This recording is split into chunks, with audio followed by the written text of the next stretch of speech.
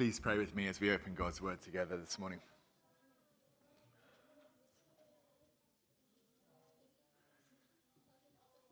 Father, we thank you for your light, without which we could see nothing. Thank you for your Spirit's light in our hearts, without which we cannot recognize you. And we pray for that light this morning, that you would shine it brightly and show up yourself well to us, and we recognize you in Jesus' name. Amen. I know that quite a few of you here are fans of the TV show The Chosen. It's airing season 3 right now. I have seen the first 2 seasons, but I haven't started season 3 yet. And I want to wait for the whole season to come out so I can binge it all at once. So please, no spoilers. If you haven't heard of it, The Chosen is a new multi-season TV show all about Jesus and his disciples. And it has an emphasis on the disciples themselves, hence the title, The Chosen. In all the other movies about Jesus that you've ever seen, the 12 disciples sort of cluster around him like this anonymous blob of hairy men, who all seem pretty much the same except for Peter, who gets the only speaking part. But in The Chosen, each disciple is an individual. You come to know each one as a real person in the show, and you can absolutely tell them apart. They all have their own quirks and personalities. They have their own backstories. And of course, a lot of that has to be imagined by the writers of the show. But it's done in a way that's kind of so consistent with everything we do know about those people and their time and their culture, that it's quite possibly accurate. And so it really brings the world of Jesus alive. It's a really great show, and I highly recommend it if you haven't seen it. Go and watch The Chosen. Today, as we continue our sermon series in the Gospel of John, we come to the part of the story where Jesus starts to meet and gather his disciples. And like in The Chosen, John in his Gospel is very interested in who these men were, how they met Jesus at first, and what it was about Jesus that caused them to start following him. And we meet 5 of them here at the end of chapter 1. Andrew, Simon, Philip, Nathanael, and one more who remains unnamed. So today I want to look at them in 3 groups. First, the disciples who followed because of the witness of John the Baptist. Second, the ones who followed because of the witness of their families. And third, the ones who followed Jesus because he called them directly. So please turn with me to John chapter 1. It's page 886 of the church Bibles, and this morning we're starting at verse 35. John chapter 1, and we're starting at verse 35.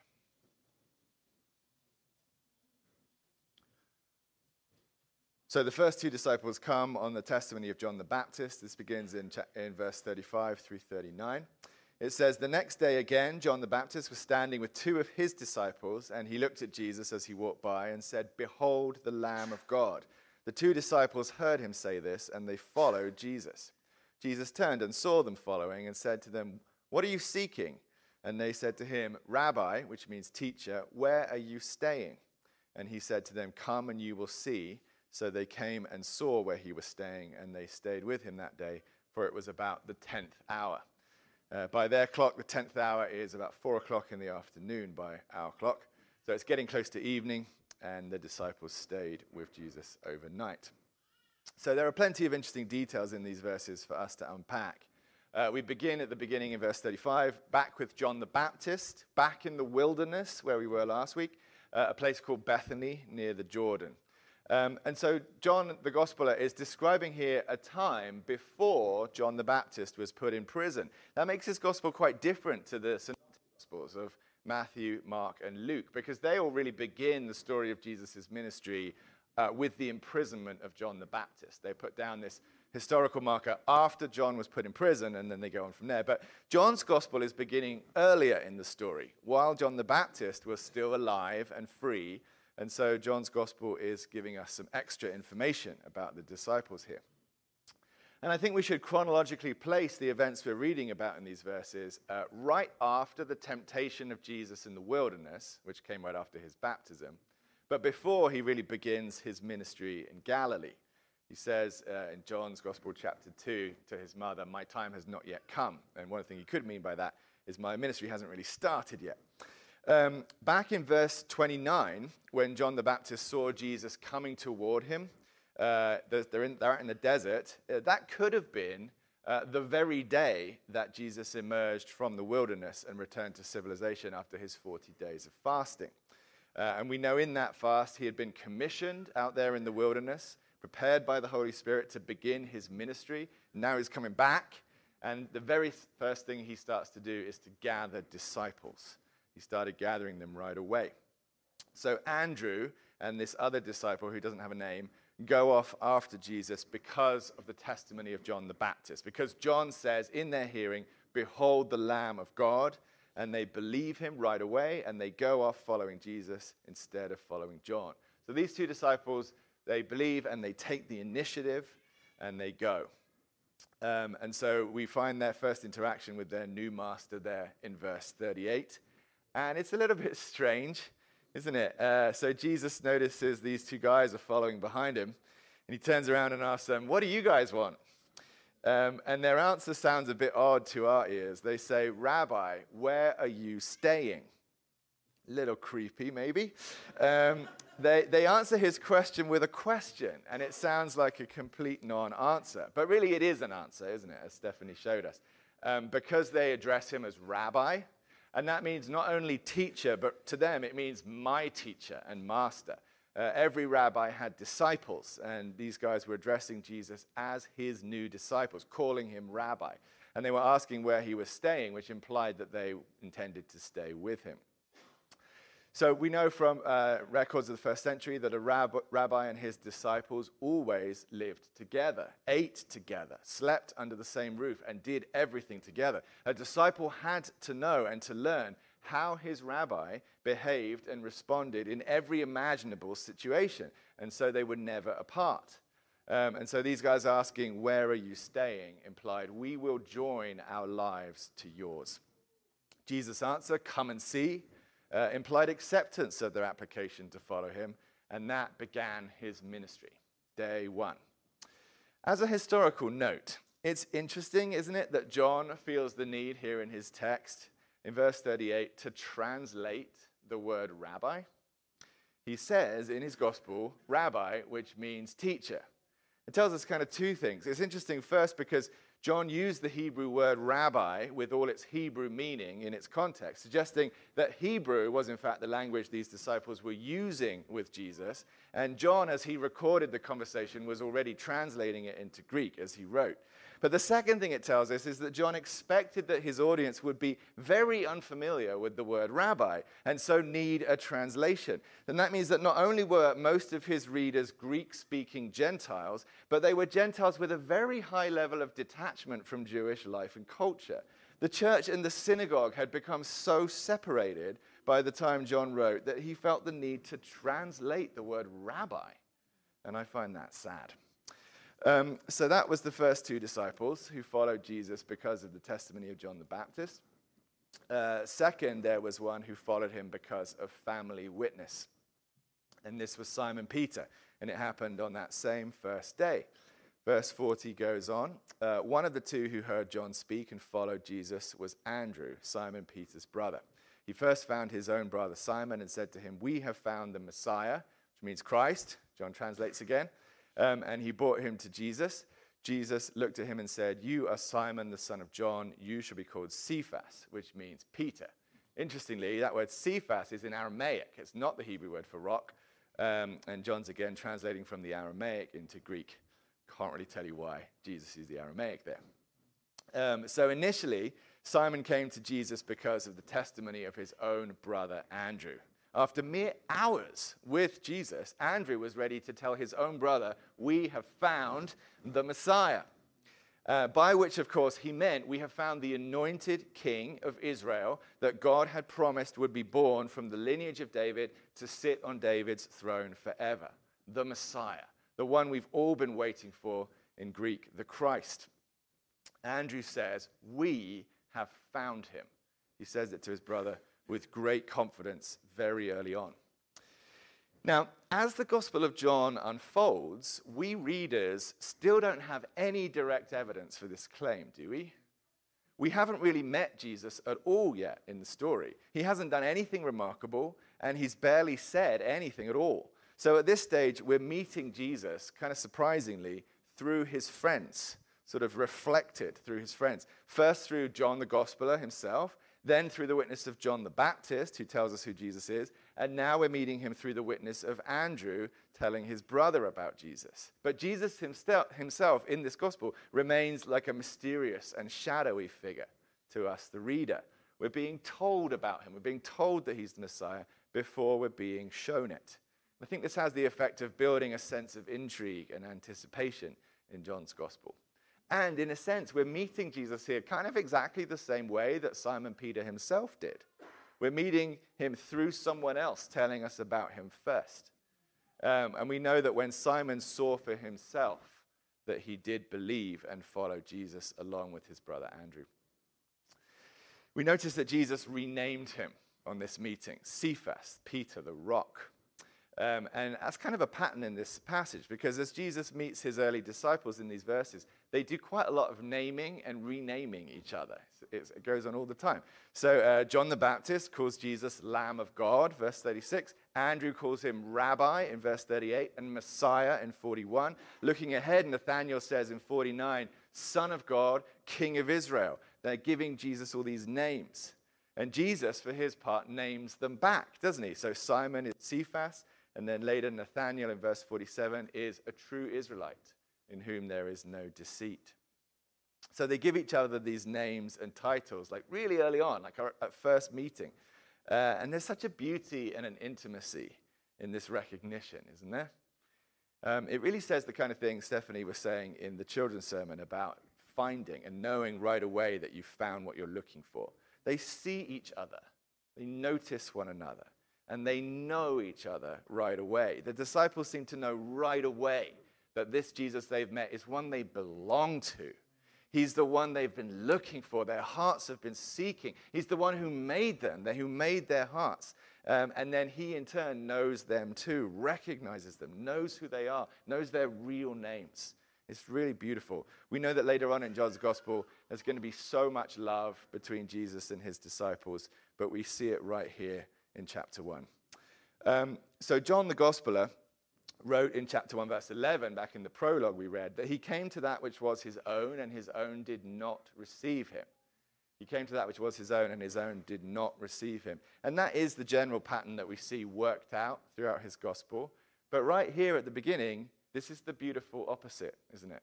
This is the break in the pattern. These men were also his own, and these men did receive him. They received him right away with very little convincing.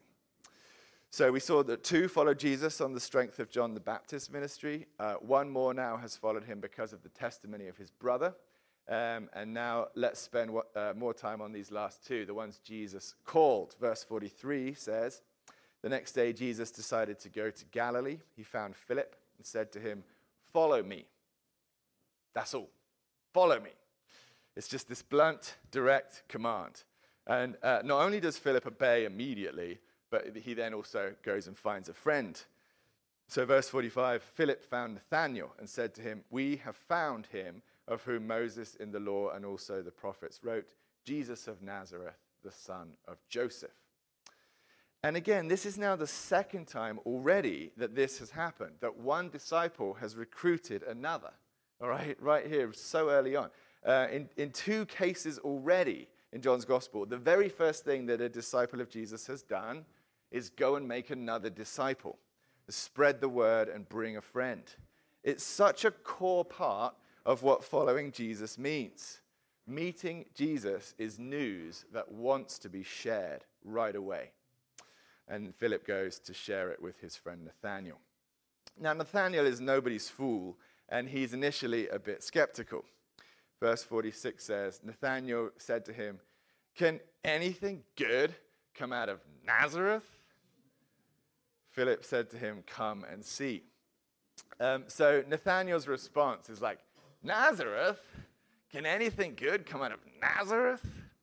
Brian Altamy does that way better than I do. It's probably a kind of running joke at the time, a kind of local saying. It's like saying Nazareth is a notorious dump.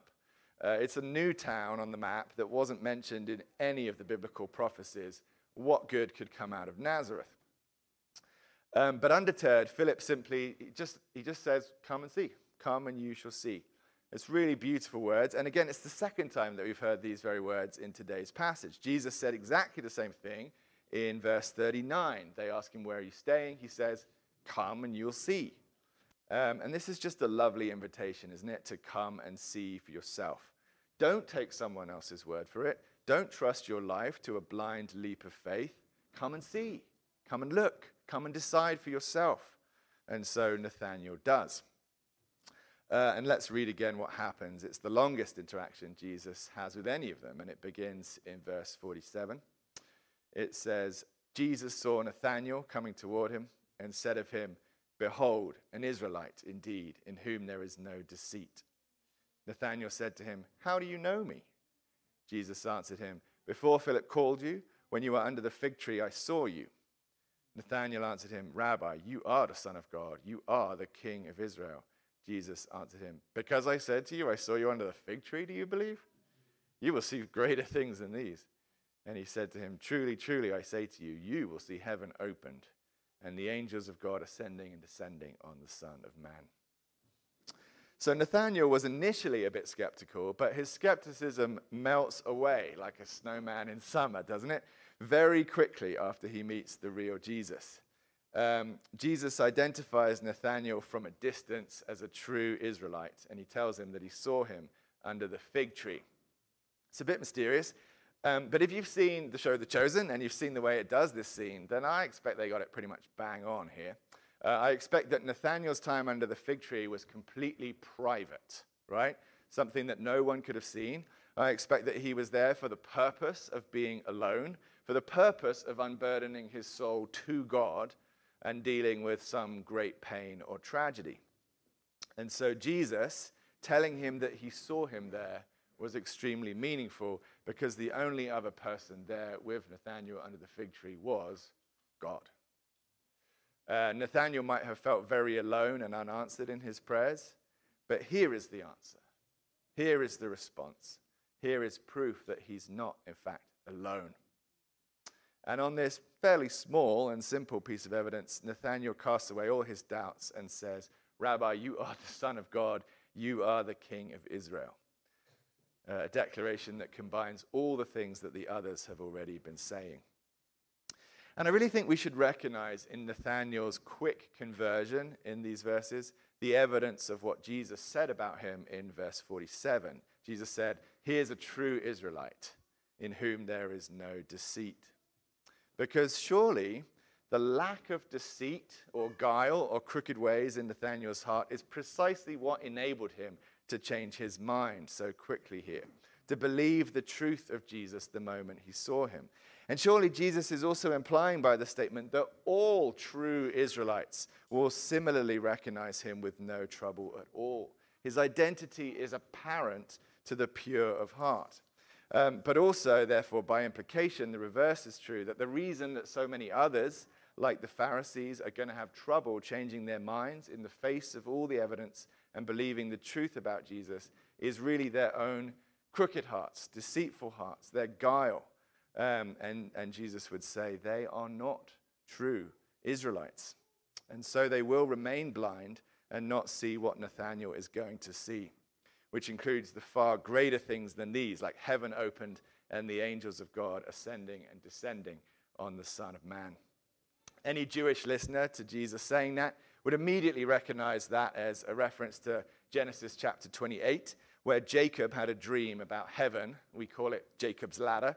In the dream, Jacob saw angels ascending and descending on a stairway to heaven. And Jacob woke up and he declared, "This is none other than the house of God, and this is the gate of heaven." And he named the place Bethel, house of God.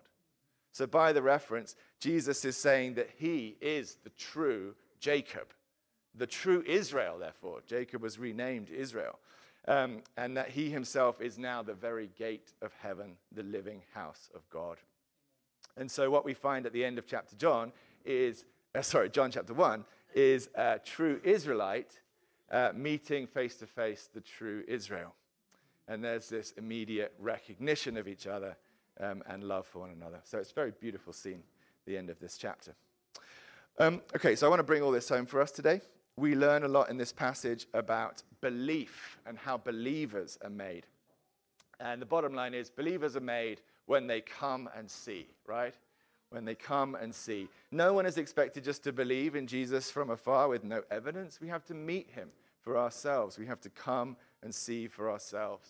And maybe some of you are here this very morning doing just that. You're coming to see for yourself. Thank you. You are so welcome here. You're so welcome to do that. Please bring us your doubts. Like, can anything good come out of Nazareth? Come and see. Is God with us this morning? Is he living and active in his word? Is he enlivening the praises of his people? Is he answering their prayers? Can you see it? And will you join us who believe it? I wonder if you're having trouble seeing it, then Jesus might have a challenge for you in today's reading.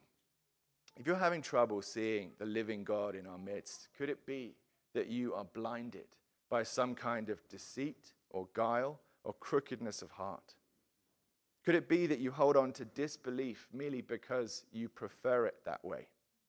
And I wonder if it might look like this, that you call yourself a skeptic, and that's a label that you wear with pride. You like being a skeptic. You enjoy doubting the things that others believe, questioning everything, trusting no one. And pretty much the worst thing you can imagine would be to be taken in, to be somebody's fool. Sarah and I, you can probably tell we watch a lot of Netflix. I just finished watching the Netflix miniseries on Bernie Madoff, the monster of Wall Street. He ran a $60 billion Ponzi scheme that fooled millions of people, including the SEC, the Securities and Exchange Commission. And we all know that fraudsters are out there, aren't they? We know it so well. We are daily pestered by scammers who can't be trusted. And a lot of us who've grown up with stories like the Madoff scandal of other people trusting people and getting burned, we've grown up pretty cynical as a result. We're determined to trust no one. But is that really a good way to live? We see today that the disciples who first met Jesus were so very unlike that. They were so uncynical. They were hopeful. They believed that good would come to them, and they quickly recognized it when they did. And when they saw it, they banked everything on Jesus very quickly after like a day of knowing him. Nathanael is the most skeptical person of the whole bunch here, but that only lasted about 5 minutes. He allowed his skepticism to evaporate like the morning dew when the sun rose, when he came face to face with the evidence.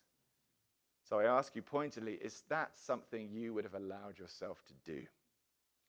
There's nothing wrong with questioning or testing the facts of the case. We welcome that. We warmly encourage that. We do not have an unthinking faith. But your questions do have answers. All of them have answers. And your doubts all have counter-evidence. All of them. And when we show that to you, are you going to believe us and accept that? Will you change your mind? Will you let down your defenses and let go of your skepticism? Or has your skepticism become cynicism, a thing in itself, a refusal to believe, a part of your identity that has you chained up? I urge you to keep the questions, but ditch the deceit. Now, to those who have believed, we remember today that other believers are made when they are invited to come and see. First Simon, then Nathanael were invited by a friend, and we identified that as one of the key marks of a disciple of Jesus, the desire to immediately share the good news and make other disciples. So are you who believe inviting your own family and friends to come and see? Or is that something you tried for a while and then gave up long ago? We're all aware that very often people won't come when we invite them, and that can be very disheartening. But I want to encourage you to please not give up. Don't be annoying about it. Don't be overly relentless, but don't give up either. It's not reasonable for our friends and family to continue to reject Jesus when they've never really met him or known him or understood what he's really like. It's not reasonable. They're rejecting a straw man, a figment of their imagination, and we should really keep trying to show them the real man, pleading with them to come and see. We believe that when people know Jesus like we do, they will love him like we do. I have one practical tip on this when it comes to your own family. I know that family can be the hardest people to share Jesus with. We see today that Andrew managed it, praise the Lord. And you might have hit an impasse where there was the only way to keep peace in your home is basically to shut up about Jesus and stop inviting them to church. And if that's the case, then maybe you do need to honor their wishes, at least most of the time. But I do strongly encourage this, that you keep living out your own faith and discipleship even when they disapprove. In particular, that you keep going to church when you visit them. When you visit unbelieving family or when they visit you for a weekend, go to church. Make sure you don't miss a Sunday because you have unbelieving family with you. If you're out of town, find a church in the place where they live and go there. And you can show them a good church in their own neighborhood. If they complain, you go anyway because it tells them, this is who I am. This is what I do. I worship and serve Jesus. I belong with his people. My allegiance to him is stronger than to anyone else in the world. So it tells them the truth. And so in this way, by your actions, you'll be speaking an important truth to the people you love. And I do think it's one that could end up softening their hearts to finally come and see for themselves. We have Neil Labar in our church today, and he had the privilege of baptizing his own father. How old was he? 84. After goodness knows how many decades of seeking him and praying for him. So it can happen, friends. Don't give up. So far in the Gospel of John, we've had the witness of several other people. Next week is the week we meet Jesus for ourselves. We get to see him in action. So if you remain interested but unconvinced, please come back again next week and see for yourself. Amen.